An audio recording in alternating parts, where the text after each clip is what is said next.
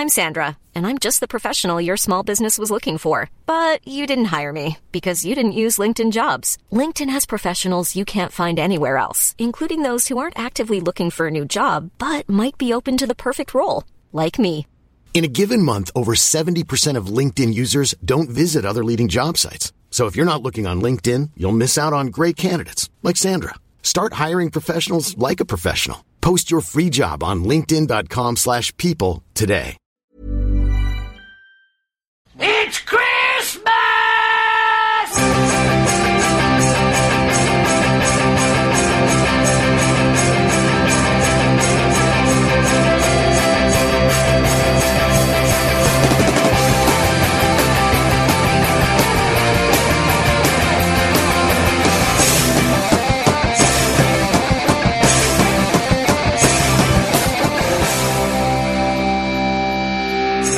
Jingle all the way. It's the Football Ramble, ladies and gentlemen. My name's Marcus, and I've got my three amigos with me. Jim. Merry Christmas. Pete. I'm 23 now, but will I live to see 24 the way things are going? I just don't know. No. Luke. All right. How are you, boys? Merry Fine, Christmas, and so on and so forth. Now, lots of football teams have been having their Christmas do's recently, and karaoke seems to be quite popular amongst some of the players. So, if you could persuade a footballer to sing a song in a karaoke fashion, who would it be, and which song would you choose, Jim? Well, a lot of footballers do take themselves very seriously, yes, as we know, and the sort of self-image is important to them. One man who does take himself very, very seriously is John Terry. And I would like to see him forced to perform "I like big butts and I cannot lie," because he would hate it. He would absolutely hate it. I would enjoy seeing that. Unless there was loads of girls around him, like 2 Live Crew. Maybe. Then he'd love it. Didn't he? But I don't think he'd like to have to do something so silly. I'd like to see him I think do. he takes himself too seriously for that. I'd like to see him do "It's Raining Men" for that reason. Yeah. No, I think he'd enjoy that because he'd be like, "Oh, look at me, look what I'm doing." Yeah, isn't that insane? I would have thought maybe John Terry singing in front of Robin van Persie, "I Fall to Pieces." I get knocked down. Yeah. Like I crawl don't around the get floor up like a again. toddler. You're never gonna. Oh, you are. Yeah. Never mind. Okay, good from Jim. And what have we got from Pete? I'll level with you, Marcus. I didn't really think about it, but I will say "In the Name of Love" by U2, Ryan Giggs. Well, no reason. Yeah. Just think it would be nice coming out of his mouth. Never heard him sing. Would like to hear it though. I think he might have a terrible voice. He's an excellent actor. Let's not forget. Well, he's an excellent actor compared to Wayne Rooney. Why In the Name of Love? Because of the no, absolutely no. I literally his just act. chose an actor at random and also a player at random. So apologies, everyone. But to be fair, I'd never get the points at any point anyway, so it's fine. So you might as well not try. Yeah, It's well like a not try. protest choice. It's a lesson to all you kids listening out there. It's a protest song. That's a If shame, something's Pete, it's hard, Christmas. don't try. You got them the other week, Luke. Well, we can't go through a footballing sort of karaoke chat without mentioning Chris Kamara's quite magnificent version of "Brown Eyed Girl," which is doing the rounds on the internet. Right. absolutely note perfect. It is. Is You've it? got to Is check it it good out. sing? Oh, he does do It's singing. excellent. He Yeah, does, it's excellent. yeah. It's really good. I've got a couple down here. I've got Learn from that, Pete. Taxman, Harry Redknapp. But the one I absolutely ultimately would love to see in the current situation is Steve Keane be forced in front of the Blackburn squad to do like a really David Brent style rendition of "Heroes" by David Bowie. Come on, everyone, we can be heroes just for one day, and everyone just looking at him like not joining in. One at all. day's not Just going to be one enough. day, yeah. This is why we're going down, Steve. We need 40 points. Shaq Aislop, love Shaq. There you Hey. go. You're back in. Baby, love Shaq, baby. You're back in. You see. It's a bit of disrespectful to a science engineer, to an astrophysicist. He can have a sense of fun as well. He's allowed to have jukebox money as much as everybody else, Luke, so... It's true. Well, that's very true. I would have Carlos Tevez singing "Substitute" by The Who. Oh, very good. And that, ladies and gentlemen, is how you get the points. Unbelievable. Or believable. Merry Christmas. Utterly indeed. believable. Let's move on to the Premier League, where Manchester City beat Arsenal 1-0. Good game. It was a good It was. game, yes, and it was nice to not come home from Manchester shaking, sort of crying, Rocking in the corner as they did last time. Arsenal I probably wasn't should have there. got Made it sound something. like I was. Yeah, I think City, it was a very tight We game. were wasn't there it? last City time, just didn't had they? we were actually, we were at the City of Manchester Stadium, but yeah, City just. both sides had the same tactic. City just did it a little bit better. It was simple as that. It was a very good game, wasn't it? Like this sort of very flowing sort of. It was very flowing. I thought it was nice to see Arsenal going to a big team, and okay, fair enough, they did it at Chelsea, but actually this was the test, wasn't it? Yeah. People thought, well, very much. But also when they were on the back foot as well, it's heartening to see them really go for it and stuff. He made a couple of very, very good saves. He did. The one that he tipped over the bar, he saw very, very late, and most keepers wouldn't have saved that, I don't think. Yeah, absolutely, and through a crowd of players, it was brilliant. So, Arsenal, I thought. It just was the cutting edge, as you say, slightly different. And, okay, City might have had one or two, but Arsenal, great movement, great passing. It looked like, that's a team that could be right up there in the top four. Yeah, well, Walcott wasn't in the game much, which made a big difference to us, because obviously he's the main sort of supply line to Robin van Persie. I think knowing that, they sort of worked hard to cut him out of the game, and they did that perfectly. And Gervinho as well didn't get sort of in behind as much as he normally does, which is a shame, because it's nice to see him just fluff chances from practically on the goal line. But, I had a very irritating Arsenal fan behind me in the pub watching. Yeah, sorry about that. Everything. It was all effing C's and everything. Oh dear. To the point, but he was getting really wound up. I tweeted about this actually. I said, why would you watch football if you get so wound up? Yeah. But it was one point that actually nearly made me laugh, where he was absolutely slating all of Arsenal's players, to the point of the camera then cut to a woman in the crowd, like a City fan, like biting her nails, when Arsenal were coming, getting very close to scoring at the end, and he just went, "Oh, get off the screen, you effing slag!" Like it's her choice. I love it when people get really angry though. I remember I was in Croatia and I was watching the Man United Arsenal match when Arsenal got absolutely taken apart, and I remember the fella in front of me goes, "Oh, De Gea's got terrible delivery," and he smashed the ball as hard as he could straight to Wayne Rooney's foot, almost in the opposition 18-yard box. It was brilliant. I love it when that happens. It was interesting that City. It was a big game for City for a few reasons. Partly because Arsenal are a good team, but also because they had been knocked off the top of the table by United earlier in the day. Lost to Chelsea, and they'd lost to Chelsea, and it was a real test of how they would react to that. And I to be fair, I had a slight suspicion they might struggle a little bit against Arsenal. And to be fair, in parts they did, but they rode it well. They defended. Yeah. They did have some very good chances that if they'd have put away. Well, I thought Balotelli was excellent as well. Yeah, he was. Yeah, very good indeed.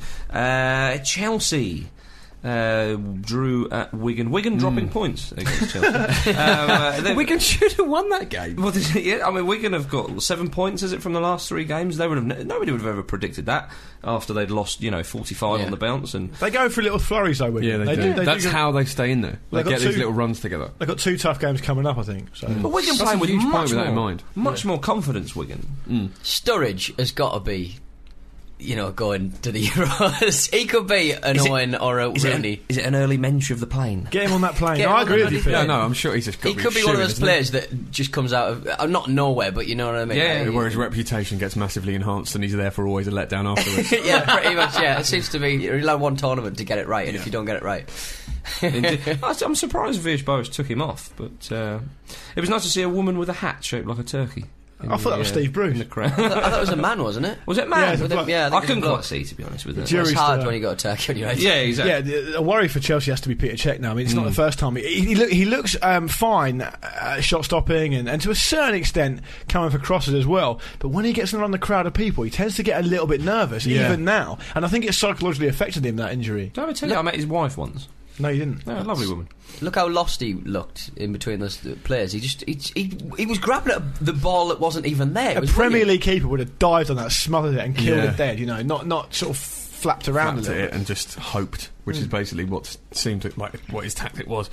But yeah, no, it's kind of typical of the sort of this season's Chelsea that they'll get a big win against City, who are undefeated, and then just drop points at Wigan. They should have killed that game off, shouldn't they? Absolutely. Well, but like I say, Wigan could have won it. They had the chances. It was.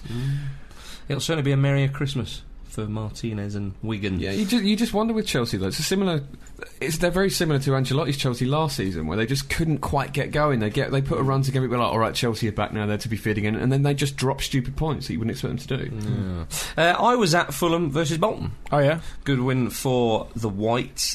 Fulham. I just realised they're both playing white, but that's what the crowd were chanting around me. Brian Ruiz with a Karol Poborski-esque scooping lob, most flash goal of the season so far, and I say that I mean that in a good way. Oh, in a glowing way, very much. Martin Jol was very pleased with Ruiz. He's a big affable Dutchman. He will be pleased. Well, he was saying that he's beginning to show his class, because he put it, Ruiz was probably the second best player in Holland over the last 3 or 4 years, behind Luis Suarez. He's a skillful, technical player. You will enjoy his game. Yeah, I think Ruiz looks. When strikers come from the Dutch league, as we've said before on the show, for every Ruud van Nistelrooy there's an Afonso Alves, and Ruiz did actually say himself after the first few games he played for Fulham, I feel fine, I feel fit, I'm not getting hardly any time on the ball compared to what I'm used to, so it's going to take me a while. And now, that was such technical ability to that finish. It was excellent. Well, he's glorious, and the goal he scored against Everton as well. I mean, he's not an out-and-out striker, of course. He's more kind of a winger, attacker, midfielder, but. Yeah, he's definitely a classy player, and you can see that he's just taken a little bit of time, fair enough, adapting to life in the Premier League, because he, as you say, you can tell he's not got the time on the ball like he would have done in Holland. It may be a little bit lightweight, doesn't like the challenge so much, but that's what he's here to learn, isn't it? Yeah, I would have thought so. The flip side of that is, if you are a sort of forward attacking player in the Premier League at the moment, and you find yourself struggling for time and space against Bolton Wanderers, you might want to take a look at yourself. Well, he didn't, did he? No, exactly, absolutely. Clint Dempsey was excellent again as well. His ball to Ruiz sort of made that goal. But I know obviously he still had a lot to do. He had a lot of options. No, you're right. I think it's something like 8 goals, is it, for Dempsey so far? Zamora really well. Without sort of sound like a name drop, but when I interviewed Zamora, he would not stop talking about how amazing Dempsey is. Oh yeah, how well he brings people into play, how he lifts everyone else's game, how they tick along a lot more effectively when Dempsey's playing. But what I want to say about Ruiz's goal was, it's a great encouraging sign for Fulham fans seeing him do that, because what he did was he picked the ball up and he did exactly what a confident sort of striker would do. Ran across the defender, and he committed the goalkeeper, and he didn't lose his head. And that's a really encouraging sign for Fulham and fans. Just slowing the ball down enough to be able to scoop that off your thigh effectively. Because it was all one sort of flowing motion. Yeah. It was a good performance from Fulham. I know it's at home and Bolton are struggling, but Dembele's a player, and I think the 2 players Fulham have who could play for a bigger club are Hangeland. But I've heard Hangeland is just quite happy there. Yeah. He's obviously on good money. It's a nice. It's rare here, isn't it? Yeah, Premier League, where you sort of go, I'm just content. You know what I mean? But my family's settled there. It just seems that like everyone just expects to move. It's a job. Do you know what I mean? How many people do you know in other professions who just sort of go, I could sort of, without, it's not a lack of ambition per se, it's maybe I want to be a big fish in a small pond, Well, but Dembele's the other one who Fulham is a fantastic player, and he dribble skill. His end product needs to improve a little bit, but with Ruiz, Dempsey and Dembele playing behind a striker, Johnson and Zamora different dimensions. Fulham are pretty good. I mean, they shouldn't be down as far down. Well, I don't think they will be. But they should be up there with the sort of more the Stokes and the Aston Villas. Yeah. But Bolton's struggling, and of course Bolton have got Blackburn at the time of recording. They'll both lose that. I'm telling you now, Blackburn are going to come about 25th this season. They're so bad. Yeah. But I really feel like I could come out and say this. I think that Gary Cahill is tremendously overrated. I mean, he was poor against Fulham, wasn't he? I mean, you were at the game, so did he look poor against them? Yeah, he didn't look that good. Zach Knight is huge. Do you think it could be a case, by the way, absolutely enormous man? Yeah. Do you think it could be the case that Gary Cahill has had his head turned? Because he very nearly signed for Spurs, didn't he? And it might just be the case that he's a little disillusioned. I think so, because last season, especially when he was starting to come in the England side, I was all for it. I thought he was a good player, but this season it's been a very different story. Yeah. Very different story. Blackburn, we mentioned them conceding yet another goal at the end of the game. If the games were 85 minutes long, they would be so much better off. Yeah.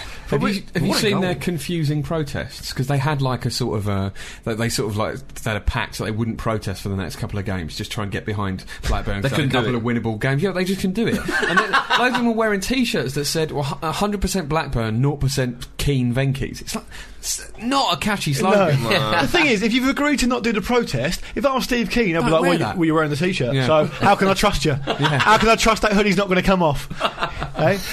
We said this before as well, Jim, towards the beginning of the season. I remember distinctly saying, first 4 or 5 games of the season, we said, problem with Blackburn is not only they look a bit low on quality, they look really unfit. And given that they can keep conceding late goals, it would definitely sort of play that out. They do seem very unfit. The 2 West Brom goals were cracking strikes. Yeah. Morrison with a beautiful volley. Yeah, it's classic heads and volleys goal, that. It was. English goal. And Odin Wingy A real smasher. He's no stranger to a good goal. What do you mean? He's another one that could get a move to a bigger club, you would think. Again, without sort of disrespect to West Brom, but his stats are really, really good. He works really hard, brings players in very well, very, very quick. Speaking of a player who could play at a much higher level, Big Grant Holt. I knew you could say it. What a goal! Brilliant goal. We talk about the crashing headers, but they were lovely little sort of El Mandares. Let me be the first to officially say, get him on that plane. Get him on there. There could well be a growing can have an England career, to be fair. If David Beckham was still 29, they wouldn't get the crosses into the. Listen, I'm telling you now, they would not know what had hit him. Get him on the plane, but keep him under wraps. Don't tell anyone. Not even the other squad members. Gerald Pico would never be able to deal with that. No. Do you know what I mean? He's too long. He'd snap him in half. He's a unit, isn't he? But it was incredible footwork from him. Really, like Bergkamp-esque. It's beautiful. It was awful defending. That said, but I think because he was allowed to turn when he hasn't got that big smaller turning circle because he is Grant Holt. But just the way it sort of trickled in into the far post was really, really nice because it was kind of like do it slow as well. Rather than just a really aggressive header. His goal scoring record is excellent, and because he's just and let me just say, because he's a bit of an unfashionable type player, like an old sort of battering ram. Even his name sounds like that sort of thing, doesn't it? It doesn't mean he should be ruled out. Oh, absolutely not. But you seriously suggest? But you would argue that any manager worth his salt would say, "Listen, you look ridiculous. Get a bit of cardio under your belt and stop drinking so much stout." You know? It's just one of those things that is not the shape of a footballer anymore. It's just one of those. How gutted would Defoe be if he went ahead of him? Yeah. But you know, like fairly recently, there was clamour for Kevin Davies to be given a proper shout. Emil Heskey sort of seemed back in fashion again when Capello was using him to hold the ball up. Grant Holt could do that sort of role. Oh, come on! Well, I'm just saying. But Heskey and Davies have had a lot of Premier League. I think Jimbo's in my team. He's Team Holt. I want to be. All right, fine. I'm there. No, because I'm just speculating that there's clearly Capello thinks there's room for that sort of thing in the squad. He's had an eye on Andy Carroll to do the same thing, but he's too drunk. Like this. Well, hang on a minute. We're talking about drunk. Don't say Grant Holt. What's wrong with Zamora for that role? Well, I don't have the same sort of mad passion for Zamora that you do, but I'm not saying there's anything wrong with Zamora for that. I'm just saying it could happen. He's English and he's a footballer. I would argue that Grant Holt's had a better season than Zamora too. Yeah, absolutely. Has Zamora done anything that good this season? Yeah, of course he has. Such as he gave Luke an interview. England captain. That's what I'm saying. He's a leader of men. I can't believe we never got over the finish line of 2011 and 2012 without mentioning the plane. Get him in. I don't want to see that captain's armband. Don't worry, it'd be like a seal for a bloody washing machine. It'd be like an armband. Like a swimming armband. Like a gastric band. No, I'm a big fan of Grant Holt. I think he deserves a lot more respect than he gets. His goal scoring record's excellent, and he's matured later on than most players do. He spent a lot of his time in the lower leagues. He scored important goals in those. And now East as well. Was he like China, Thailand? He played for a little while. Has he really? Yeah, he played. I didn't know that. How about that? Before we move on to the Championship, we've got to mention Lee Catamol and Nicholas Bednar being arrested. Beat up some cars. On suspicion. I think it was real life Street Fighter. Yeah, maybe. The bonus round. Or maybe they did some barrels. Maybe they were just having a kick about. A big block of ice. Just having a big kick about in the street, and you know how old Catamol goes in. Yeah. He just misjudged it a bit, smashed up a car. I reckon that Nicholas Bednar would have kicked the wrong car. Yeah, good. Bednar was really, really apologetic afterwards. Catamol, not a dicky bird. No, nothing. Yeah. I'll apologise when the car apologises. I don't remember it, so it didn't happen. Now the car was going at speed. I just took my leg out. It hit me at 30, so I was okay. But you should see the other guy. Sorry, ref. The car was just too quick for me. Yeah. Let's go to the Championship, where Southampton drop points again. Ricky Lambert celebrate. This time away to Portsmouth. South Coast derby, Big Lukey Moore. That was a dull old fucking match, wasn't it? Pete, before we all get on this, you were apologising. Let me just apologise to the nation. Or to the world. I don't know, there's people listening around the world for that display. Yeah, El Clasicos. For Portsmouth's part in that display. 36 times. They've only met each other 36 times in competitive matches. I thought you were going to say why. The ball hit the ground 36 times. a terrible game. A player who I think does deserve at least a little bit of time in the Premier League is Ricky Lambert. He's scored. Yeah. He's got a decent goal record for everyone he's played for, pretty much. Get him on that plane. To the Premier League. I'd take him over Sturridge. He looks so confident. That bit where I think he tried to hit a volley and kind of curl it top right, I thought that was going in for me, and I think you did as well, Luke. Yeah, the thing is that Southampton are a two-man team. They've got Lallana and Ricky Lambert, really, and I think they'll need to strengthen if they want to push for promotion long term. I thought the movement was good. Pompey are a no-man team. That's it. Usually a two-man team beats a no-man team every time. It was a local lad got the equaliser, wasn't it? Joel Ward, yeah. He's grown up supporting Portsmouth and he's come through the ranks there. Not many players come through the academy at Portsmouth because it doesn't really exist. But it's just a pub. Slightly disappointing from my point of view as a Portsmouth fan is that we set up quite negatively. And I know Southampton are a good team, but their away record isn't all that. And I think if we could have played a little bit more on the ground. So isolated up front as well. It was it was a horrible game, Pete. Yeah, it was. The problem I had was as a warm up. I've never seen you so. Even for personal stuff, you've never been so apologetic. I'd watched Santos Barcelona beforehand. Yeah, well, that didn't help. That's the last one I should have done. Yeah, I was watching a stream of it on the internet, and then halfway through realised I was watching it on the BBC, and I was like, "Oh, it's on the telly." I forgot. In XD as well. Watching Santos Barcelona and then watching Portsmouth versus Southampton was like watching Jurassic Park and then going to watch the Fast and the Furious 5 afterwards. I mean, feel free to listen to Football Weekly after us. That's it. But Middlesbrough, they're only 3 points off the top now. Brilliant win away to Cardiff 3-2. Cardiff had a Stonewall penalty. Oh my goodness, that was outrageous. How was that not given? Because Kenny Miller was involved. What happened? The ref just didn't like his face. No, was it? For people who haven't seen it, what happened? Kenny Miller was there. Oh, I see. He was on the pitch. He was in the box. Well, I forget who it was. I think the referee knocked it past the keeper, and then the keeper just took him out. I mean, I think he knocked it out of play, hadn't he? But that shouldn't matter. It was a shocking decision, but brilliant result for Middlesbrough. They're only 3 points off Cardiff as well. The top spot. Yeah. See, Kenny Miller got an assist with a back heel. He did, yeah. Annoyed me. I don't understand why you hate him. I don't. But here we are. Well, he did it twice. Can't carry on this conversation then, can't we? Leeds 0, Reading 1, a delightful one from Simon Church. A lob. Good player, Simon. Yeah. Proper lob. Exactly. And Reading just about to start their surge. This is what they do. With Heston in charge. Yeah. Big Heston. Is that the first time they've ever won at Ellen Road, I believe? Is that right? I think so, yeah. They won't have played there that much. Yeah. I wouldn't be surprised, that's true. And West Ham beat Barnsley 1-0, only 1 point off Southampton. They needed that win. Papa Bouba Diop with his first goal in English football for about 6 years. Yeah, he never scored one for Portsmouth. I know that. Kevin Nolan was booed when he got man of the match. Really? By West Ham fans. They were winning. Strange.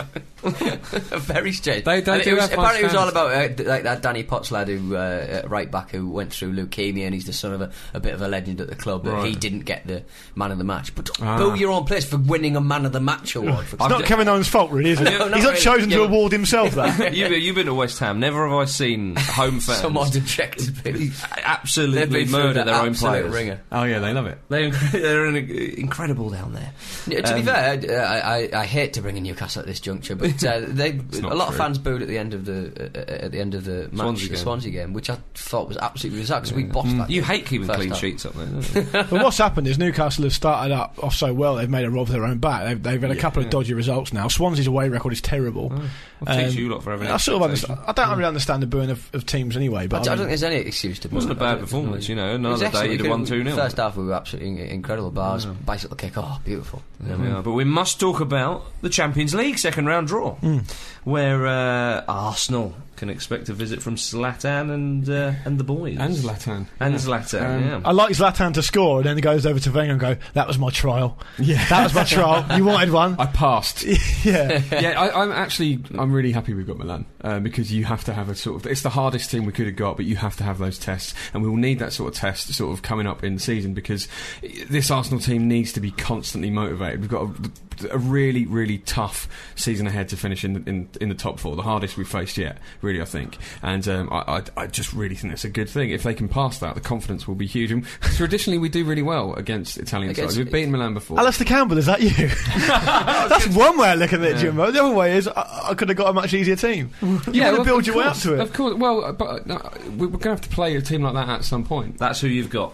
Yeah, indeed. Well, you've had Barca in the last couple of seasons. Exactly. Yeah. And like I say, I'm oddly confident. I mean, I might be setting myself up for a massive fall, but we do traditionally do very well against Italian sides because I think our style does suit the European game, and it's just played at a pace a lot of them aren't really used to. So we do have an advantage. You sound like Tony a lot of teams. Napoli will be playing Chelsea. Yeah, I got forward to that. Yeah, that'd be brilliant. I've got a feeling Napoli might win that. I think so. Do you think they will? I do. I've got a little feeling there. Little twinge. I mean, with no disrespect to Chelsea, I'd quite like to see Napoli progress because I think they're going to be just really interesting to watch in Europe, like Cavani and Lavezzi up front. That's just... See, Lavezzi was it last on the weekend where he was running and his boot came off? He was just running that fast, and he kept on going. It melted. He picked it up, threw it, the ball scored with it. Well, I mean, traditionally... Would that count?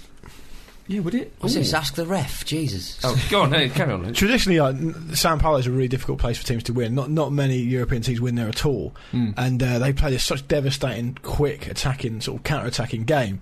I genuinely think Chelsea. I know it's a little bit of a cliche now, but Chelsea aren't that pacey. I think they could get caught really badly away from home. It depends how they do in the home leg. I think they're going to be very strong at Stamford Bridge, you would think. But Villas-Boas is relatively inexperienced. Napoli got a draw at City of Manchester Stadium. True. Don't forget, the Etihad. So I think I got a chance, real good chance. I think that front two belong on that stage. I actually think Napoli could go quite a long way in the Champions League. Well, that was what I was going to ask you. I mean, which teams can realistically win the Champions League? Obviously, you've got Real Madrid, Barcelona, Bayern Munich are probably the three biggest. Even Bayern are dark horses in there. Despite how well they're doing in Germany. But I mean, Inter are one of the traditional big sides, but I wouldn't see Inter winning. I see Napoli going further than Inter. Yeah, you've got lots of sort of Benfica, Lyon, Marseille, Zenit, CSKA Moscow. It's a very unusual draw, isn't it? Because United, aren't they? Yeah, exactly. You would have expected City to go through. I'm sorry, but I want to see Real Barca. What, final? Real Barca final? Right. Yeah, damn right.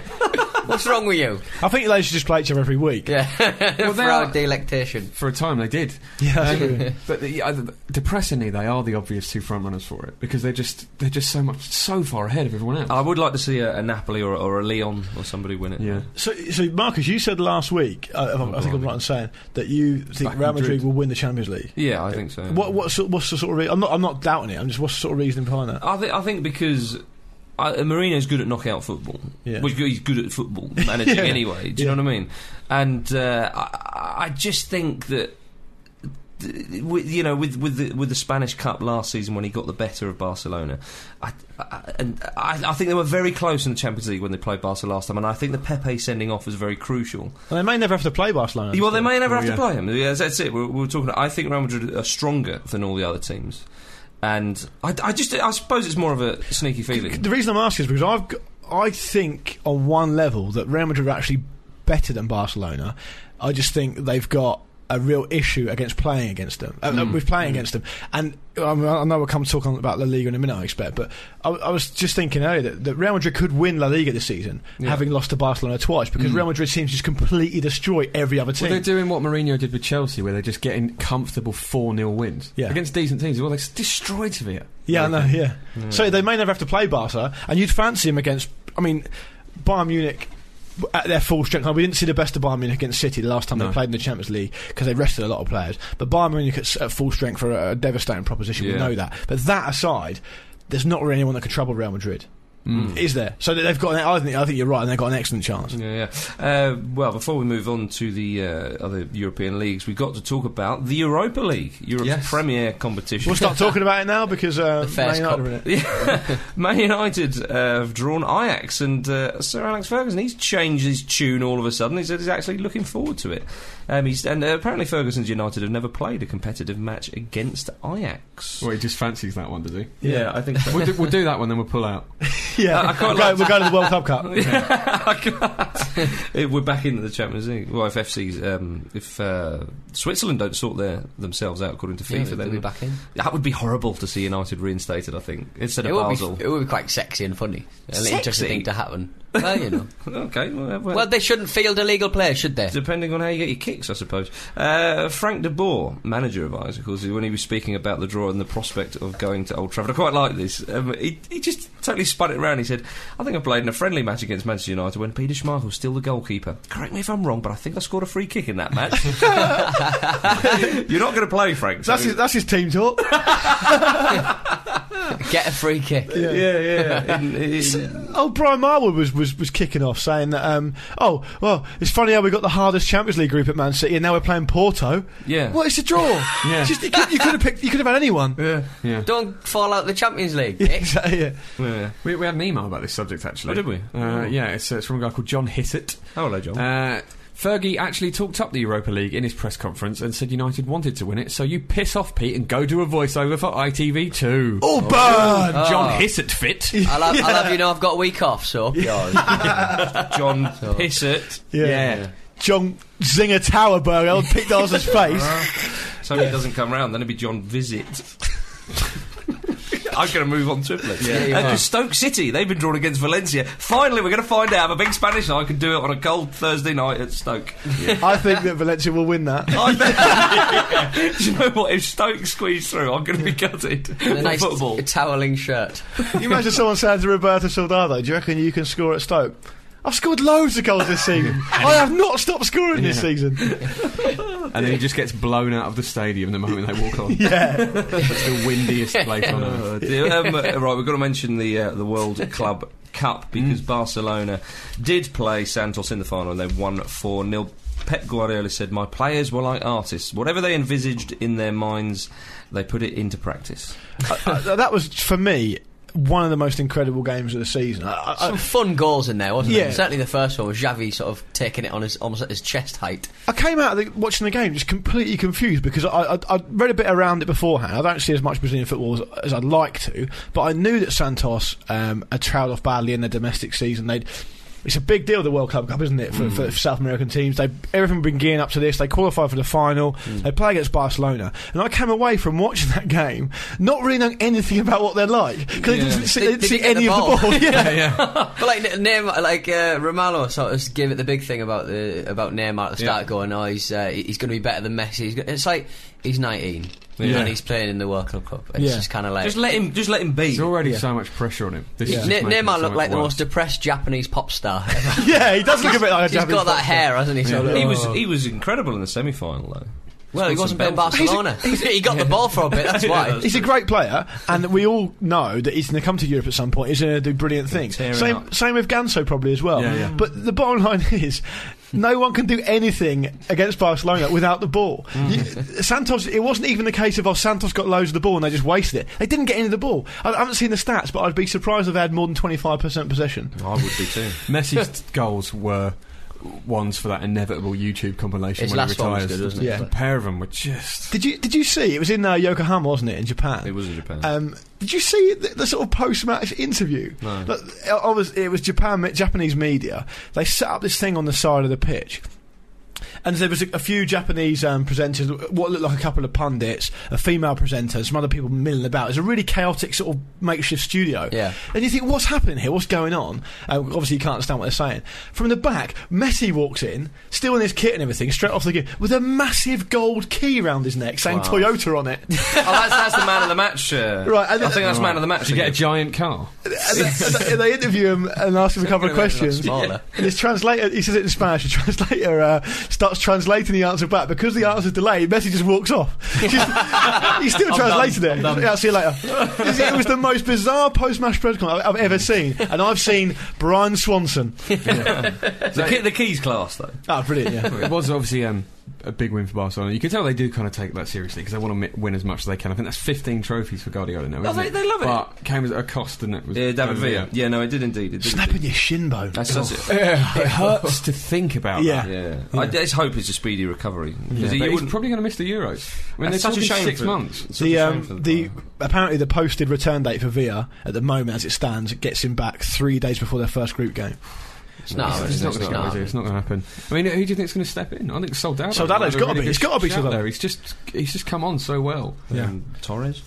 Well, he won't, will he? No, I just cannot see how he's going to start. What, Llorente and he needs to be playing games for his club. Well, Grant Holt, he's not played for England yet. The most soul-destroying thing for Torres would be, it's a little bit hypothetical, but Drogba's going to be off to the African nations. Yeah. But it looks like now that Chelsea are going to sign a striker. Yeah. They're talking of signing a striker, or they're going to maybe put. I don't know if they're going to put Lukaku in or what. Is Torres actually going to get time? Well, Sturridge will probably get that starting berth. We could go over Sturridge in the middle. But he started out wider, hasn't he, Sturridge? And he's been effective there. But Sturridge always wants to play down the middle. Exactly. The one thing I will say for Torres is, he's not been great. He's underwhelmed. I think he's also got 1 league goal. I think 3 in.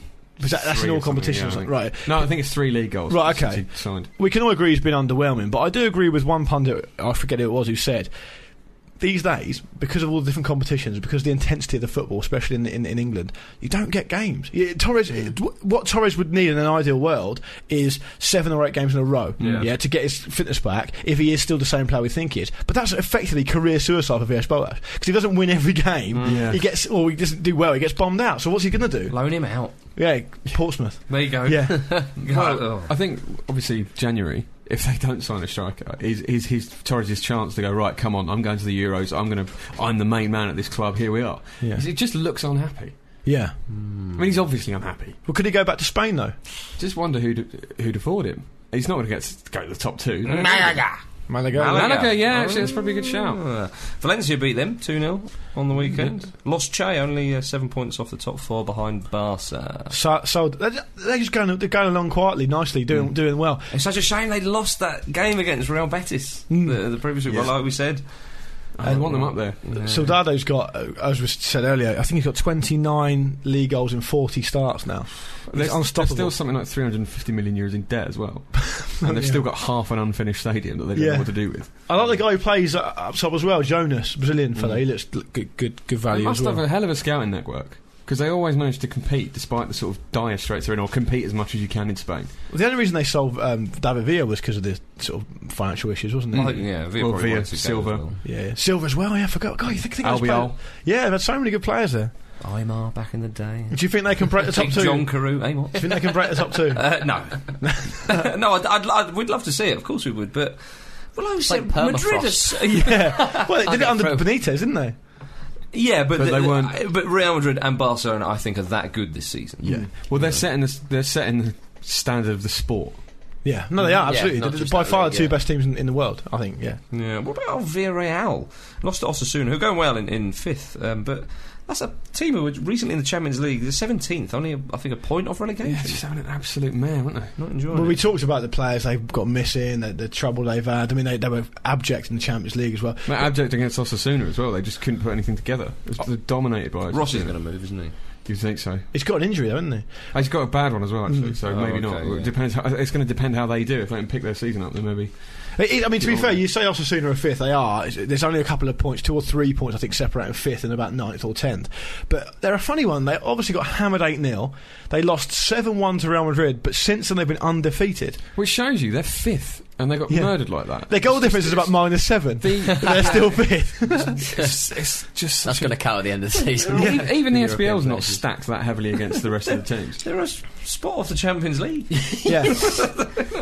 You put it like that. Right then, let's go to the Bundesliga, which is now on its winter break. Bayern 4 points clear at the top. They beat Cologne 3-0. Frank Ribery sent off after 33 minutes, so it didn't seem to bother Bayern that much as they're so dominant. Put 3 past. I know they didn't win the league last season, but they are dominant. Do you see their Belgian centre back Daniel van Buiten? He's somewhat of a free kick specialist. He burst the ball when striking it a free kick against Cologne. It's fantastic. You don't see that enough. No, it certainly doesn't happen anymore, does it? Really, it used to happen a fair whack. It is a little question. What football needs is more shoddily made balls. Yeah. Well, I was thinking though, Jimbo, what happens if he did that and it burst in mid-air but still winning? No, as soon as the ball bursts, bang, it's over. Play. Yeah, okay. So it wouldn't. Is that right? Yes, yes, indeed. This is like You Are the Ref. Yeah. Except now we know something. Yeah. Well, we haven't got that confirmed yet. Yeah, I'm just going to go off, have a bit of dinner, have a little blow on my whistle. Yeah. Craig Burley. Party time. Dortmund and Schalke 3 points behind Bayern. München and Gladbach 4 points off Bayern. Bayern for the league. Yeah, you can't. I mean, they're so dominant. Gomez is going as well. I think he's got 16. But in the league as well. Was it you, Jimbo, who was saying he actually misses quite a lot of chances though? I don't think it was me. Someone was saying to me, "Oh, he's a bit of an Andy Cole." I think that Gomez. I think it might have been a thread on our forum. Okay, right. That. But yeah, he just his positioning is absolutely fantastic. He's just Gomez is one of those players. He's got a reputation as being a bit lucky almost because he just always seems to be in the right place at the right time. But that's all down to him. Ain't luck, is it? No, absolutely not. Yeah, I think he's a goal scorer. He's likes to tap in all that kind of stuff. And nowadays that's not so common, especially with the big teams. Ask career frontman Marcus Speller if it's luck or not. The more you practice, the luckier you get, Jimbo. Ali McCoy's taught me how to get lucky on the field. Yeah. On the field. Because your sex life is horrendous. Ali's not in the room anymore. Now, have you seen Marseille's Andre Ayew, who won BBC African Footballer of the Year? The Ghanaian lad. Father is Abidi Pele. Can't argue with that, can you? So there probably is a fix involved then. Let's be honest. BBC. It says here, Andre, you've got 104% of the votes. A Beanie Pay in the background just smoking a cigar. Yes, well, one of it. I'm very proud of you, sir. Yeah. You've exceeded all expectations. Don't call me Pele by 4%. Yeah. Speaking of Pele, actually, he didn't come on for Santos, did he? No. That was disappointing. Yeah. They were 4-0 down, Jim. No, but I mean, he was going to play against the Japanese side, wasn't he? Bloody hell, I forgot. Yeah. I thought what they were going to do. Maybe he did play against Barca. That's why there's so much space. But he played in the centre of the park. I thought what they were going to do was bring him on towards the end of the final if they were winning it. Oh, right. I thought that was the plan, wasn't it? I thought the plan was that they would... He wasn't there. He wasn't injured. He wasn't there, was he? Was he there? I don't know. Brilliant. If they were winning, I mean, chances are they'd only be winning by like 1-0. So, I mean, exactly. You'd be like, well, do we want to throw this away for the sake of an old man? Yeah. Probably won't remember it tomorrow. How cool it would be if he was the last sub and it was the last minute, we're 1-0 up, just stick him on. Barca equalise. Oh, it's extra time. You've got to play. Take a penalty. Take a penalty. And then he just gets a hat-trick. You can imagine the Santos manager sort of going, and the press saying to him, well, you can't beat Barcelona, tactically they're perfect, there's nothing you can do. Has anyone tried a 70-year-old man though? Watch this. This guy used to be Pele. Romeo, you can't do that. He always scores. Oh dear. But yes, Ayew is the African Footballer of the Year. You are. And Abidi Pele's father won the inaugural award and played for Marseille too. So very nice. There you History go. repeats itself. Indeed it does. Let's hope it doesn't in Romania. That's where we're going. And there's a fight brewing. Oh God. And it involves the seldom boring one, Gigi Becali. He's accused Cluj owner Arpad Pascani of dodgy dealings, shall we say, and Pascani has responded with a challenge. He began saying about Becali, he's a total coward, he hides behind a microphone. Let's solve this like men, in a ring, with fists and feet, no rules. The ratings would be immense. I would take Becali, we'd see what a man he is. Becali, always one to respond. From behind the microphone. He's up the ante, I feel. See what you think. You want in the ring? Let's get in the ring, bitch. I'll break your arms and legs. Let's take guns too. Whoa. Let us shoot with guns. It's Axl Rose-esque. Where's the gun talk coming in? Yeah. Somebody, for some reason, asked the Cluj captain Ricardo Cadu, what do you think? And he just went, I don't want to get involved. Yeah. A reasonable response. Becali in a fight. Would we like to see that? I don't know. Is he quite old? Something quite undignified about old people. Late 40s. Oh, is he? He's not that old. Oh, God, there's decades of this to go. This is going to run and run. Yeah, indeed. Now we're off to China, where Nicolas Anelka will be joining Shanghai Shenhua soon on a deal which is reportedly going to earn the Frenchman nearly £200,000 a week. This was, of course, last week he signed. Is that more than Eto'o? Be up there, wouldn't it? He's up there. Yeah. Ooh, I forget what. He's certainly challenging for such a salary. Jean Tigana has signed a 1-year contract to coach the Shanghai side in the Chinese Super League, and has stated that it's not about the money. It's not about the money. No. They didn't used to get on, did they? I thought. Well, I know it's Nicolas Anelka is involved, but yeah, that's right. And a man. Tigana got Fulham promoted, didn't he? Yeah, got him into the UEFA Cup as well, I think. Is that right? Yeah, I think so. Yeah, he certainly was important in their push to the Premier League. See how he gets on. Yeah. Well, we won't, because we don't watch any Chinese football, so we won't see how he gets on. I wouldn't know where to find it. What do you think of Anelka going there? He's 32. I think it's clearly it's for the money. Yeah, for both of them. But I think Anelka's got something to offer for surely another Premier League team. You know, you think he could have stayed around here, or just kind of any of the top leagues in Europe. He's still got it. Maybe he just wants one last payday. I think, you know, even he is aloof. He's played for every Premier League team. That's true. MLS. That's far too happy. Yeah, exactly. Far too happy. Far they wouldn't understand why he's like just moping around. Come on, Nicky! Stop telling me what kind of day to have. To be fair to Anelka, he sort of started getting that reputation as Le Sulk, sort of in quotes, at Real Madrid. But some of the things that has been said since of how badly he was treated and how he didn't speak the language. I think it was more at Arsenal, because he did throw a massive strop about wanting to leave, didn't he? But he was a very young man then. And then apparently when he went to Real Madrid, there was no one there to help him settle in. He didn't speak the language, or didn't speak it very well. No, there was no accommodations made for his faith, which apparently he takes very seriously. Lots of stuff happened, which made it a really unfortunate time there. And actually, Sam Allardyce, of all people, said when he was at Bolton, he said, I was expecting certain things from Anelka when I signed him, but to be honest, he was absolutely perfect with me from day one. He was in no trouble at all, and he's especially as a young man, he was this is all stuff I've read. I've obviously not met him, but he was quite a quiet, introverted character. He wasn't that confident talking to people, meeting new people. And I think little things like when he went to Real Madrid, he wasn't given a locker or anything like that. They just mucked it up basically, and it really set him on the back foot. So I think he has got somewhat of a sort of unfair reputation.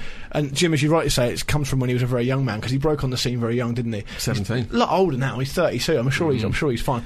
But he could go somewhere else. Let's not forget he won the Champions League at Real Madrid. He did well there. He's a very, very good footballer, and he still is a very good footballer. I think that's why that's disappointing. To be fair, I mean, Tigana's quite a decent manager. He's gone from the French league straight to bloody China. It's a bit weird. Another thing about Anelka, he's a very fit footballer, and that's why I think he's a sort of player. Even though he is 32, he could play a lot of games for a team in the top league and do well there. But in China, he'd tear it up. Exactly, yeah. But I think the thing is that it's easy for us to miss. Even just because you are a rich footballer, it is a short career. Your priority is your family. You would think, I could make so much money out there, because there's no guarantees of what you're going to do afterwards. Your money will start to dwindle. So you'd have a brilliant time. People would enjoy watching you, and you'll make more money than you could ever use in your whole lifetime. So I mean, it's a bit of a no-brainer if we're thinking it in those terms. People are on that level. People are very judgmental. I mean, he's getting $300,000 a week for 2 years. I mean, you've got to be a pretty strong person to turn that sort of thing down. Yeah, you turn that down. And he's won a lot, as you say. He's done everything, isn't he? Well, he's won leagues, he's won the Champions League. He's done well. It's like when the ITV2 voiceover people come knocking to pee.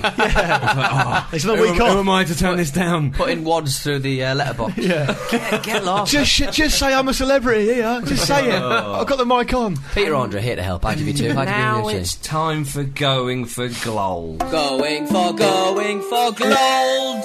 It's going for gold, people. Whee. I can feel the pressure already. Of the Gladiators, Luke is the leader at the moment. He's kind of storming it, isn't he? Really? 5-4-2, I think, was it 9?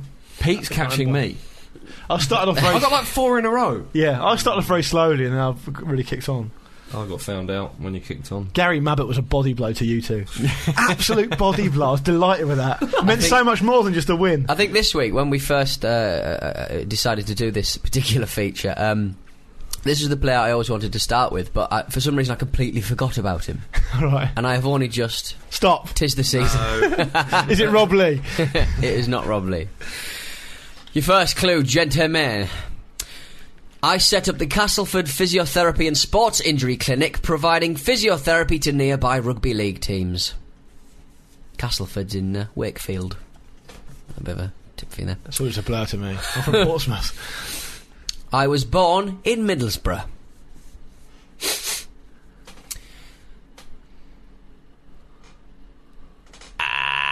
I am a qualified solicitor, and looking at my mugshot on my law firm's website, it's fair to say I've put on some weight in the chops. Stop. Gary Pallister. No. Oh, good one. Good guess. He's Geordie though, isn't he? Is he? Is that because it sounds like Gary Barrister? He might have from Middlesbrough, actually. Yeah, I think he is. It's not him anyway. No. I am a Premier League winner. Oh. Stop. Oh, no. Brian Robson? No. No, silly guess. Forgive me. Well, this one will will it out. I was capped twice by England, once in 93, then 1997.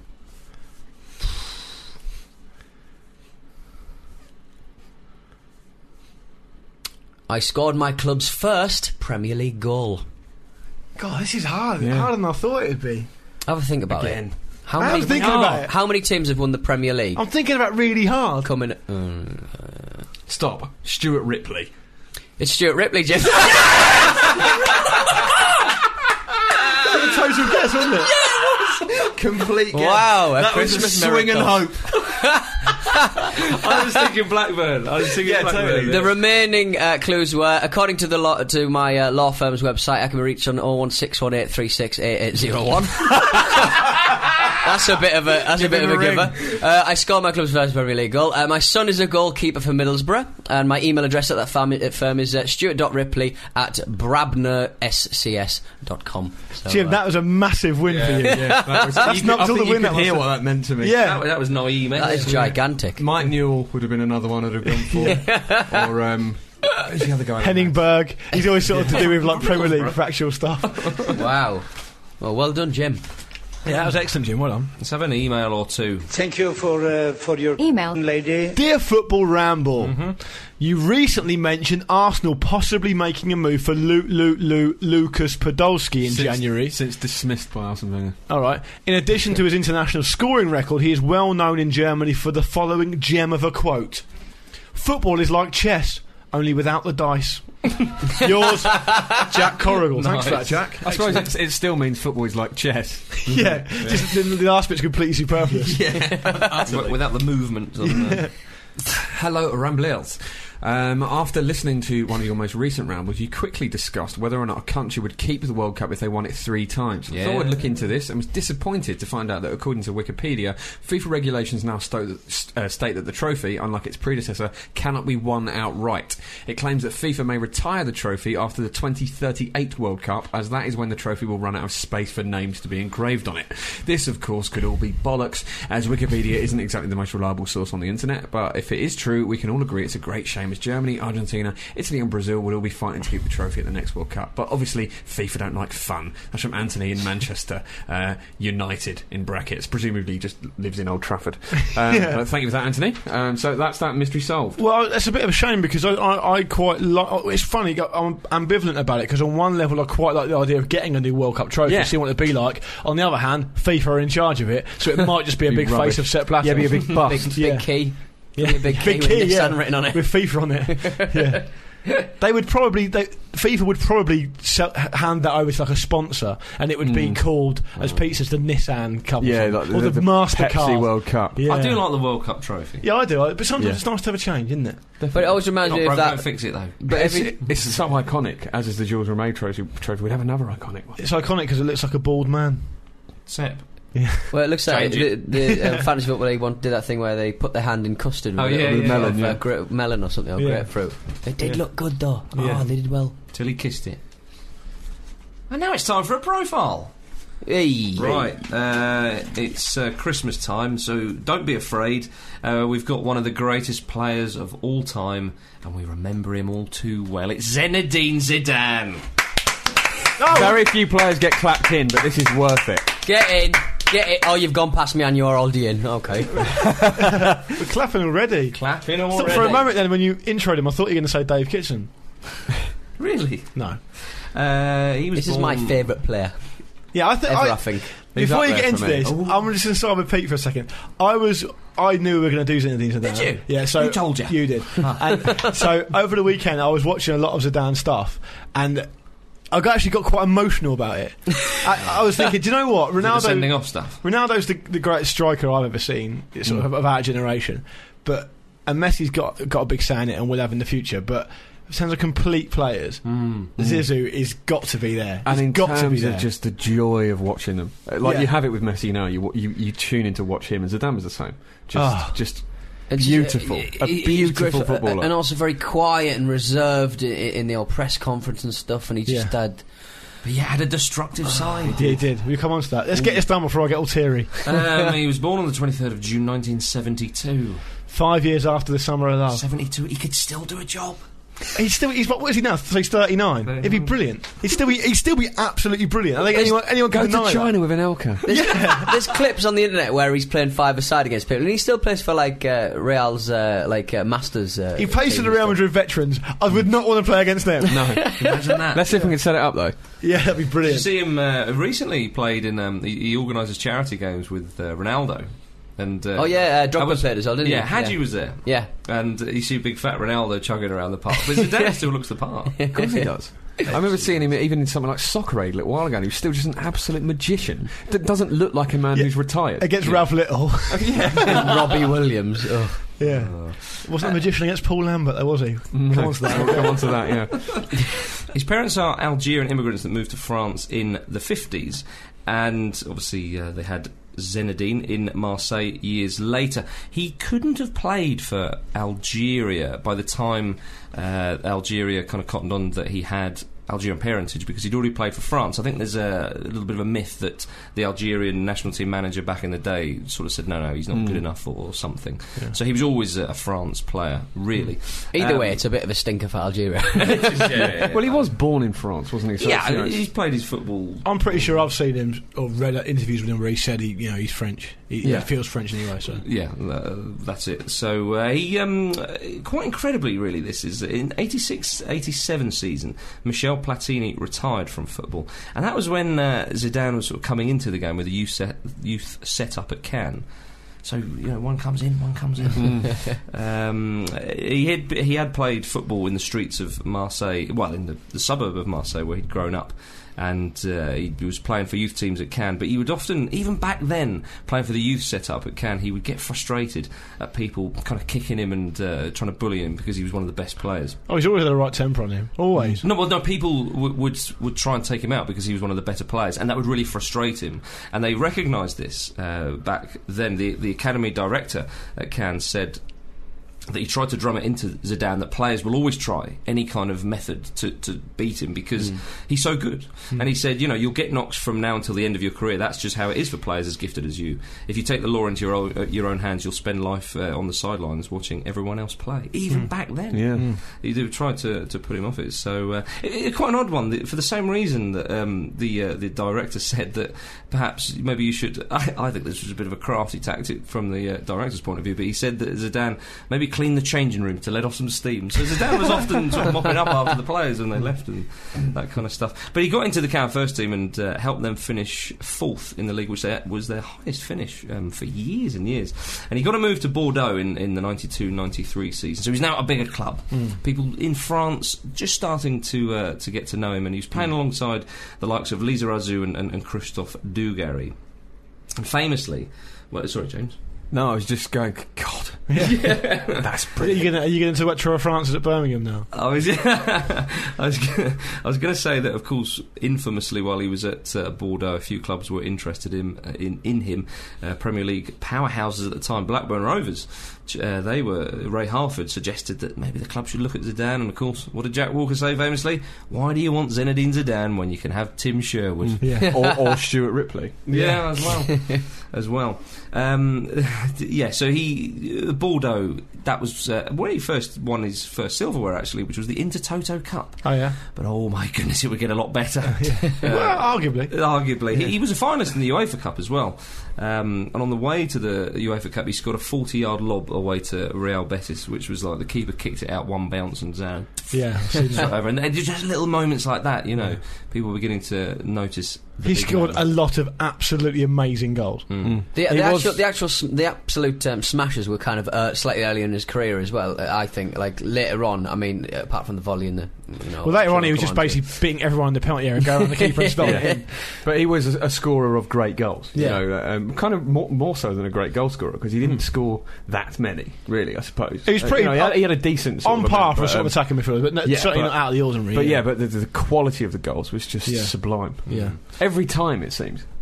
Well, yeah, the coach at Bordeaux realised this as well. He said one night amidst the bustle of the dressing room, he started juggling the ball around in the middle of all the chaos, just using his heels. And he said, I've known skillful players before, but Zizou was different. I could have spent the whole night watching him. That's just in the changing room. Juggling the ball with his heels. I don't even know where my heel is. Is it in my eye? Oh dear. Let's try. Let's find Pete's heel. It was when he was at Bordeaux that the French realised this is a player we have here, and people were talking him about as being the replacement for Michel Platini, the sort of weighted one. So he played for France at Euro 96, and it was a decent team. They reached the semi-finals, and this is when the wider audience began to notice Zidane as well, a very important player. And after the tournament, he was signed by Juventus in 96, and it's fair to say he went on to bigger and better things from then on in, and I suppose this is the second phase of his career, shall we say. But I think it's safe to say, you know, that Zidane, he wasn't like a teenage sensation, or even in his early 20s, he was kind of... he definitely matured later on. Yeah, exactly, yeah. I mean, he didn't have any hair by his 30s, so I mean, he didn't look young at any point. He's one of those people who's never been young, like Bruce Forsyth. Michael Parkinson. Yeah. He won his first Serie A, his first attempt with Juventus, and they defended the league a year later. He was in the Juventus side that lost 2 Champions League finals. Oh, that 97 Champions League final. Yeah. Lippi's Juventus lost to Dortmund 3-1. That front six of Juve started that game. They played a diamond midfield with Deschamps at the base. You're having that all day. Delivio and Jugovic, with Zizou just behind Alan Boksic and Christian Vieri. They still lost. Yeah, Del Piero came on as well. Yeah, he did. He came on. And Lambert had him. I know this is Zizou's sort of profile, so we don't want to go too much into it. But Lambert was excellent. Marshalled him. Absolutely marshalled him. But clearly, he'd just been stuck on him, and he was like, just stick to this man. But he found time to set up a goal for Riedler as well. He was excellent that game, Paul Lambert. You know, but this isn't the Paul Lambert profile, is it? No. It isn't. So yeah, back at Juventus, he was. Everybody knew him now. He was, a European superstar. Yeah. Putting in some great performances for Juventus in the Champions League and all. And a lovely free kick on him as well. Yeah. No, you don't really think of Zidane as a free kick taker, but he scored some absolute beauts. He's always been in teams where they've had a lot of them. Especially with Real Madrid. Now, it was at Juventus, perhaps, I'm not too sure what his disciplinary record was like at Bordeaux, but it was at Juventus where we just started to see the one flaw in his game, which was his temperament. I'm pretty sure he had sharp elbows at Bordeaux as well. Yeah, well, I'd imagine he would do. But he was memorably, infamously sent off against Hamburg in the Champions League for a headbutt. Yeah. And is that the worst? Probably the most sort of famous headbutt of his career, Mark. But the good thing about that is, a character like Wayne Rooney, they're just little sly kicks at the back of somebody's heel. A headbutt, you can't really disguise that. Bash. Oh yeah, there's no half measures with the man. Is there any truth in the fact that because he was from? I know he had a stable family life, and his parents always provided for him, and he had a loving family and that sort of thing. But he did live in a quite notorious area of Marseille. Oh yeah, so he probably had to be quite tough. I know it's a bit of a cliche, but it's probably true. He was from the rough streets. Well, he played a lot of football as well, so this is where he will have been getting kicked about. This is where his temper will have been sort of kind of forged almost, because even playing football, people would have given him this rough treatment. They would have been hard kids, Yeah, I've always thought that people get in a fight. Some people are wrong and they like throwing their fists around and stuff. But you've got to be like a particular, you've got to be a particular type of like loose cannon to just stick your head in there. Yeah. Well, that's not my first instinct. Yeah, to stick my head right in there. It's sort of punch or kick and run away. That's how you know he's tough, because he gets his head right in there. I like a good headbutt. He used to live in Scotland. There you go. You see. I mean, he was a bit of a character, old Zinedine. I mean, Marcello Lippi remembers an occasion when managing him at Juventus, saying that he was leaving a restaurant at 11 p.m. This is Lippi, and he said he saw Zidane playing football with people from a neighbourhood where he had Algerian friends, and he said, what are you doing out they this just time? Bumped into each other. Yeah. Well, and he said, what are you doing out this time of night? And he said, I like playing with my friends. I told him, you're right, it's wonderful, but make sure you don't go to bed too late. He was quite he remembered his roots. Zidane. You know. I don't remember mine. No, I tried to lose mine as soon as possible. So it's sort of extra. Yeah, well, they kicked you out after all. Yeah. But in '98, after the World Cup, we'll talk about '98. But he did say afterwards, winning the World Cup, he said, like all children in our neighbourhood, we played our own World Cups. And I ended up taking part in a real one. I will always remember that, the times me and my neighbourhood friends had our own little World Cup, and he said in a way I was representing them. So he feels a deep connection with the people from the neighbourhoods and the suburbs of Marseille and whatnot. But let's talk about France '98, which is when he put himself into French folklore. In fact, World Cup history books, That lovely pair of 1998 Adidas Predators as well, didn't they? That great boots they were. Was he not? I thought he was... No, he was Predators. He's Predators, man. Oh, okay, yeah, okay. Because later on in his career, he started wearing the gold Predators, didn't he? Yeah, okay, yeah. What a player! I mean, he was the real creative force in that side. I mean, they were a fantastic team. Yeah, of course. Yeah. Got sent off there as well, didn't they? Well, again, that's where I think some people weren't so aware of that sort of destructive side. And against Saudi Arabia, was it, in the group stage? Completely needless, yeah. They're winning, they're comfortable, and he stamps on a player. Yeah. How did you... Again, it's like Wayne Rooney, you're 2-0 up against Montenegro. Yeah. Flashpoints. I think Zizou had 14 red cards throughout his career. I think quite a lot. I think that's one more than Vinnie Jones. Yeah. I think so, yeah. He, or is it equal? I think, didn't he get a real chance with the French national team when Cantona was banned for kicking that fine? It's possible. Yeah, that's some volatile players. Oh, yeah. Well, yeah, I think he kind of took over from Cantona, but Cantona didn't really fill the boots of Platini. Yeah. Cantona was hugely ostracised by the French national team anyway. But the thing about Zidane, it's interesting that you're touching upon his ruthless streak and his temper and he's undoubtedly, I mean, everyone listening to this show is going to know, they're going to have seen him play, but he was a very, very hard man, but he's also like an epically graceful player. Oh, yeah. God, yeah. He was almost like two extremes coming together. Yeah. You know, this hard, tough, never get knocked off the ball, but also so light on his feet, so graceful. And one thing, we mentioned Messi at the top of the profile, sort of maybe he'll go on and write his own story, but Zizou genuinely two-footed. Genuinely. You couldn't say that about Messi, and you couldn't say that about Maradona either. They're both very left-footed. Yeah. Zizou's perfectly balanced. And he had that. It is all about the balance as well, because he had that glide to him where it would look like he was just ghosting past players. Deceptively quick. Yeah. His legs were like sine waves, because it was like you'd sort of look at a step over from Zizou, and then you look at the step over from somebody like, I don't know, Cristiano Ronaldo. And Cristiano Ronaldo's all about the stabbing of the feet and the quick. He would just bamboozle players to a certain extent. He was adroit. He was graceful. He was like, just graceful's the word. Isn't it's like a hypnotism. Yeah. I think so. It was just like he would just have such great balance. He'd take balls down from pace, height, whatever, and they would be at his feet and in front of him. Yeah. And then I wouldn't say he'd be off, because he wasn't all about pace, but he was just. Oh man! There's that famous bit of control. I think it's for France. Where someone bullets the ball across field, well too high, well too fast, and he just leaps and just about gets it on his chest. And within like half a second, it's at his feet. He's away again. Honestly, he is like a computer player. You know, a computer player. The ball comes over and just goes and sticks. Yeah, absolutely. It's like he'd catch the ball with his feet. In fact, I'd like to see his feet to check they're not just another pair of hands. He's a master of the drag back. Absolutely perfected the drag back as well. Oh yeah, that move is permanently associated with him. But one of the funny things was people often used to say his heading ability wasn't great in the World Cup final. 2 goals with the head. Yeah. And one of them was a great header. One of them the legs of Roberto Carlos. Yeah, that one didn't have any real pace on the cross either. Yeah. He really generated the net muscles. Well, he headbutted it. Yeah, he did. Yeah. But that was probably the pinnacle of his career. I mean, maybe a moment we'll come on to at Real Madrid, but the World Cup '98 was his really, as was 2006, which we'll talk about in a brief moment. But that World Cup, I just think that a few people didn't quite know him at that point. Yeah, they did for Juventus, but perhaps they thought he's not that type. He can't win a World Cup. Well, this is the way football often goes. You have people who love football and they watch different leagues. Don't forget, 13 years ago in this country, especially, it's a different play. Football's a different play. The internet's not out properly yet. That's right. The World Cup still is to a certain extent, but used to massively be about you see these players consistently for the first time. Yeah. You know, even now, a lot of football fans won't see players like Zlatan, for example, unless they play in the Champions League, because they won't watch foreign leagues. Yeah. So this is a perfect example of Zidane coming into the fray, because France are at home and they're obviously going to do something in this tournament, and Zidane is the absolute fulcrum of that team, and everything that he does, everything they do, revolves around him. And I just wanted to go on to say that, you know, people also sometimes talk about Zidane as like the perfect number 10. To me, he was a bit more than that. Yeah.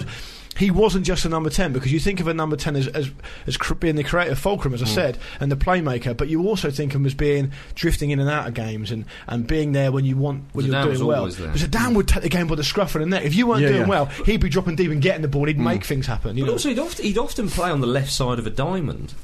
He's often slightly on the sort of left centre, I suppose. You know, I think people think of him just behind the front too often, or as a central player. I mean, he was more central. That he was obviously not a left midfielder. But he would always drift inside, though. Yeah, exactly. So France '98, he was absolutely wonderful, and the match that he missed against Paraguay, France really struggled to beat Paraguay, and it was a golden. Well, goal, they always looked to him. It was a case of, from memory, it's a long time ago now, but from memory, a lot of the time it was a case of just get your head up and look for Zidane, give it to him. But it's the sensible way to be. Of course, you've got a player like that. I think that's why it's so unusual that Messi isn't used in a similar way for Argentina at the moment. If you've got a player that good, he's got to be your go-to guy, you know. And also, don't forget they were almost playing like a strikerless formation. Had Givarch up front, who was supposed to be a striker, but he wasn't really. Right. Yeah, I mean, he was not the best. He was supposed to be a footballer. Yeah. Well, Dugarry was also used. Because by the time 2000 came around, they had Henry and Trezeguet, and that seemed like perfectly natural.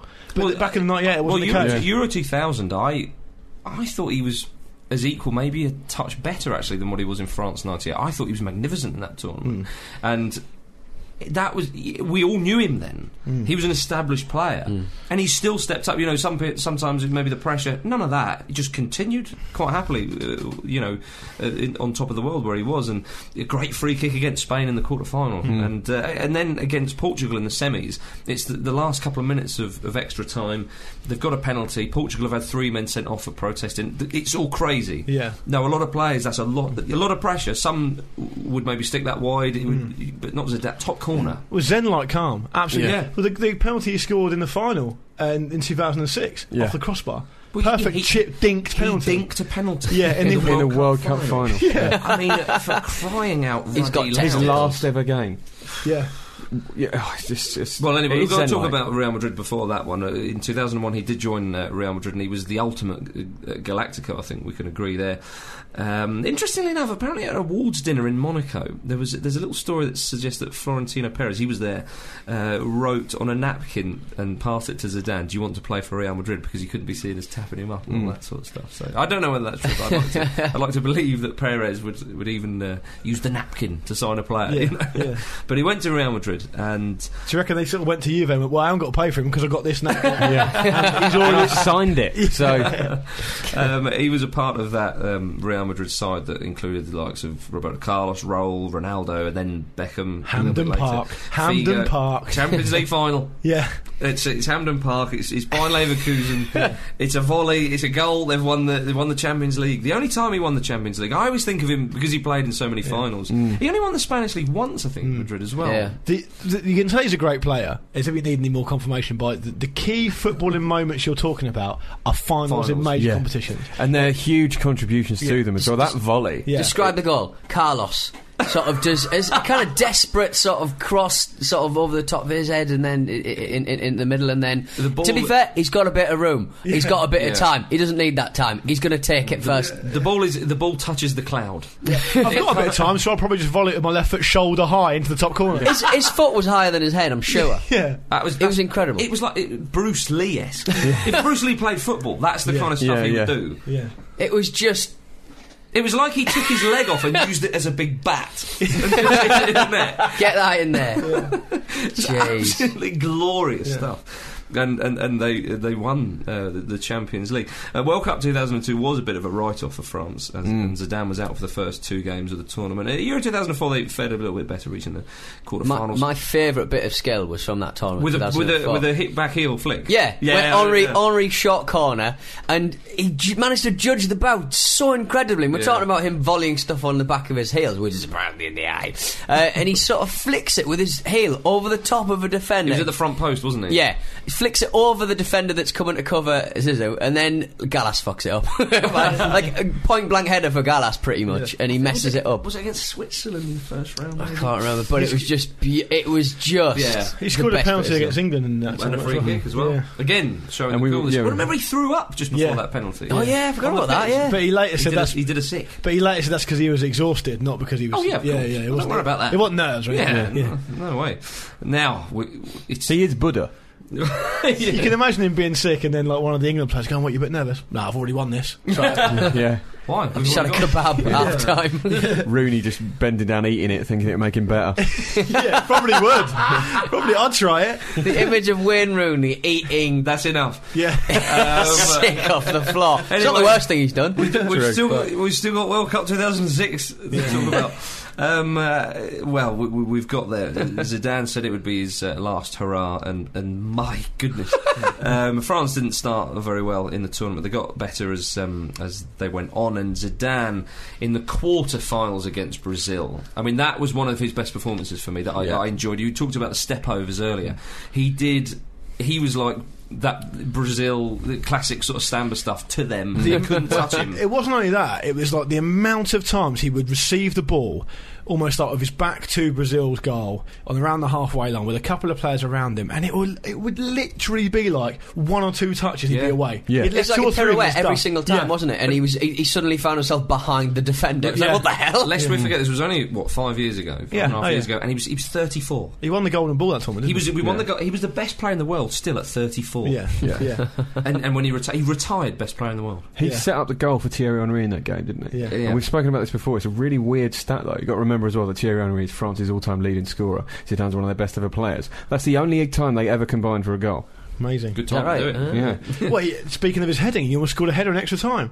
In the World Cup final. Yeah, and Buffon that should have been the moment, shouldn't it? Yeah, that should have been the big hurrah, but Buffon was... Do you reckon after that he thought, what am I going to do now?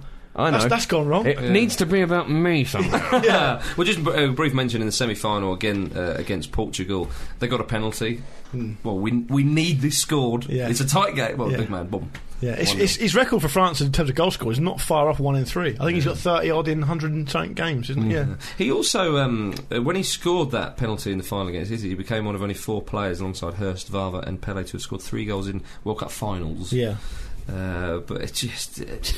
There's that really iconic photo, isn't there, of after the sort of the Materazzi he's wearing thing. the 10 shirt. He's walking away from the World Cup, just sitting there. It's one of the great sporting images. Absolutely. I mean, it's just he had a very storied international career, which is one of the things that makes Zidane one of the true greats, because his story is up there with his ability, and he fulfilled so much of those things, and it's got a really dramatic sort of kind of timeline to it. But I remember just being heartbroken by it at the time. It just feeling like this shouldn't be happening. Yeah, but I also remember thinking that is fucking punk rock as fuck. It's nutting away his career. It's one of the great iconoclastic moments. I mean, absolutely. How many other players, if they'd done that, would be that would have tainted their but. It wasn't, and Le Monde famously had that. I don't know if it's a headline, but a sports story saying, they sided with him, they backed him, and if you think about the craziness of that, if you think I know it's stupid to compare England and France in that way, but if you think of a newspaper having to run a story about a player effectively costing a team the World Cup and then siding with that player, it's crazy. But he. The reason I like that moment in a way is because it wasn't doing it to make it all about him. It was a purely instinctive thing, and he was such a natural footballer. You almost can forgive him making such a natural decision to do that because it was off the spur of the moment. Well, on one hand, you can't have moments and flashes of brilliant inspiration which win you games and win you tournaments and win you massive trophies that will never be forgotten because of his instant inspiration, yet at the same time not have the other side of the coin with this instant that's what I'm saying, poor decision making off the top of his head. Was it not incredible in his last game? It's instinct, isn't it? It's an instinctive decision. In his last game, which is the World Cup final, there's no bigger game in football, you see everything about the man. You see the coolness to dink a penalty and the sheer gall and the sheer confidence and all that sort of stuff, the guile, all the other things that we've mentioned. And he was clearly the difference maker on the pitch as well. You could feel that it was going to go France's way. It felt that way. You see that side of him that since playing for the youth teams in and the France, ref didn't see it. The ref didn't even see it. There's conspiracy theories that suggest he should have never been sent off because they reckon that was he the first player to be sent off by a fourth official? Retrospective. I remember seeing it happen and just thinking, like the maths in my head going, oh, he's got to go. He's got to be sent off. But what is that kind of? It wasn't a footballing decision to do that, was it? It was kind of like just someone said something. We can't have that. We can't have that. We can't have that in a World Cup final. We'll be made a mockery. No, he had to go. I don't deny that. I think, in a way, I know what you're saying about the retrospective thing and the video or the fourth official, because the fourth official undoubtedly got the attention of the referee. You still had to be sent off. You can't do that. You can't smash your head into someone's solar plexus. Whatever they've said about your mum. Yeah, even if it is Matrix. Do you think it would have hurt that one? Oh, come on. Why did I have a head? Look at the way Materazzi went down. Yeah. Oh yeah. Although he did go down. Stood up he did go down like wrestlers go down. Top heavy. Yeah. Oh, I'm spreading my back to ease the pressure. Like I've done this many times before. It was an absolute beauty, wasn't it? Oh, it was. Yeah. No De Jong. Yeah, that's right. So since retiring, he's, as you say, Pete, he's playing for Real Madrid veterans team, which I'd pay to see. Yeah. Organises charity matches with Ronaldo and a UN ambassador as well, goodwill ambassador, raising a lot of awareness of poverty. He does a lot of charity work. Yeah, he does. And usually it's always organising football matches, it seems, and playing in football matches and touring like Canada and stuff for cancer. Oh yeah, it goes all over the place. You know, doing some wonderful. My friend, who's a football journalist based out in the Middle East, once interviewed him at a press conference, Zidane, and he said that I was asked him a couple of questions, seemed really moody, and initially I was a bit annoyed with him.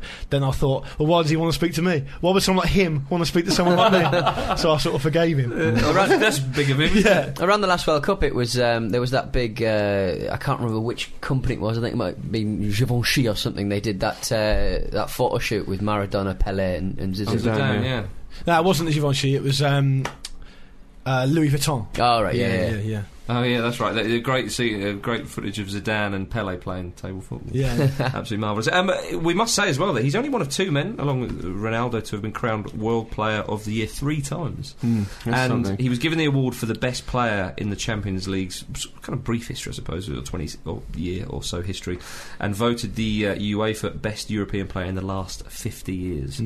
Really we'll end with a quote from the great Marcello Lippi, who coached Zidane. Juventus. He says, "I think Zidane is the greatest talent we've known in football for definitely the last 20 years at least. And yet he never played the prima donna. I am honoured to have been his manager." Come in. It comes in. That is the end of one of the most enjoyable profiles. Absolutely. And don't forget, he's also the star, main protagonist of Zidane, the 21st Century Portrait, which is a film very artistically sort of art house film. Set up lots of different cameras, didn't they? So 4 or 5 on him, something like 17. that. 17 cameras. Just filming 4 or 5 is not many at all. Throughout a game. It's for Real Madrid. Yeah, soundtrack by Mogwai as well. It's worth checking out. It's all like real time, isn't it? Yeah. It really just follows Zidane. It's called Zidane, a 21st Century Portrait. Player cam should always be like that. Yeah. Right, ladies and gentlemen, that is the end of the Football Ramble for this year. If you'd like to get in touch with us, please email show@thefootballramble.com, and remember, the website will be as busy as ever, thefootballramble.com. On our internet this week, there's Dermot Corrigan on Atletico and Valencia making plans to build new stadiums and actually compete. There's Kieran Pender on Australia's hunt to replace keeperoo Mark Schwarzer, and they've Socceroos, he's a keeperoo. And Eric Beard on the Canadian but also sort of a bit French Montreal Impact, who are the newest team in the MLS. And there's also Pick Live previews, the Hall of Fame, and of course the Forum. So run over there now. Indeed. That's it. We'd like to say Merry Christmas. Luke, what else would you like? I just want to say thanks to everyone for your support throughout 2011. It's very kind of you. It's great to have so many listeners, and we'll hopefully do more for you next year. Bring on the Euros. We're not here next week. We're going to take Boxing Day off. I'm going to give my parents a football ramble. Yeah. just in the living room, just fire football stuff shouting over them. We'll do a conference call. We'll do one for our families, but... Yeah. You guys get a week off. Either way, it won't be released. You won't do it. And we'll be back the first Wednesday of the new year, which I think is the 3rd or the 4th. Something like that. Anyway, say goodbye, Jim. Goodbye, and Merry Christmas. Say goodbye, Pete. Goodbye and a Merry Christmas. Say goodbye, Luke. Goodbye and Merry Christmas. And from me too. It's Christmas! Forward to Sermon, touches on to Crofts, in the penalty area, gets across, Wilbraham can't get there, Holt can! And Norwich City have done it again! Grant Holt scores for Norwich City, deep into stoppage time! They've done it almost for the last kick of the game again! It's Norwich 2, Reading 1, and it's incredible! They do it yet again at Carrow Road!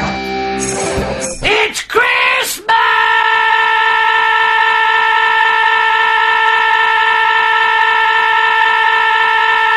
Same old Java. Always brand new software. Java, off the pitch. Java, off the pitch. New Java rolling. Graphics card update. Let's do more stable security update on your antivirus. There's only CPU one. usage is high. Norton antivirus. One. Norton antivirus. Coming along. Fucking up your shit. Walking in a Norton Wonderland. Antivirus Wonderland. There's only one Microsoft paintbrush. Wait, don't take it if you haven't got one ready, because it slows it down. No, I'm not doing for that. Start accessories. WordPad. Notepad at a push. There's only one DOS. Start, run. Start, run, Explorer. That's if Explorer crashes. Start, run, CD / CD space / will get you back to the root of the directory. And if you want to just go down one step, CD ... Walking along, singing a song, walking in a DOS prompt wonderland. Mom deserves the best, and there's no better place to shop for Mother's Day than Whole Foods Market. They're your destination for unbeatable savings, from premium gifts to show-stopping flowers and irresistible desserts. Start by saving 33% with Prime on all body care and candles. Then get a 15-stem bunch of tulips for just $9.99 each with Prime. Round out Mom's menu with festive rosé, irresistible berry chantilly cake, and more special treats. Come celebrate Mother's Day at Whole Foods Market.